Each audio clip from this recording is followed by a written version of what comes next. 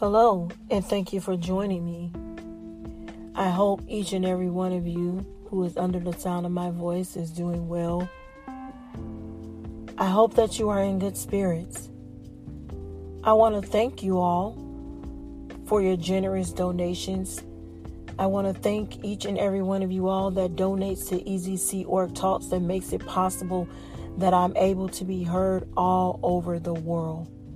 I would ask you that you would make a generous donation of any amount to help me continue to provide resources and tools to help each and every one of you as we continue this journey called life. See, we have to tighten up.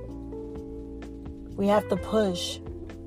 We have to push beyond the limits, even when we're faced with unforeseen circumstances.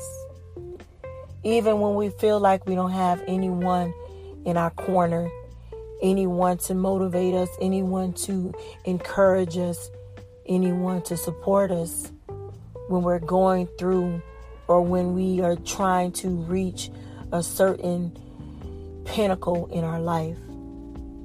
I say to you today that we have to use force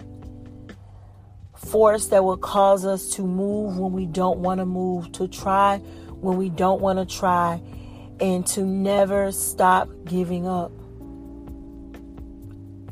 As many of you all know, I was faced with a very serious health crisis to the point where I lost my voice. My voice was gone, and I could not speak literally for about 2 weeks. I was severely ill. But the courage that I possess inside of me, the ambition that I have that lives in this side of me, the will and the determination and the drive to continue to push beyond what I can see before me. See, when you decide to trust the God of the universe, to trust the God of all creation, and when you make a decision that no matter what comes and no matter what goes, that you will put your life in His hands, that you will trust Him no matter what, it is then and only then that every single one of your needs will be met. I say to you today, to the east as far as the west,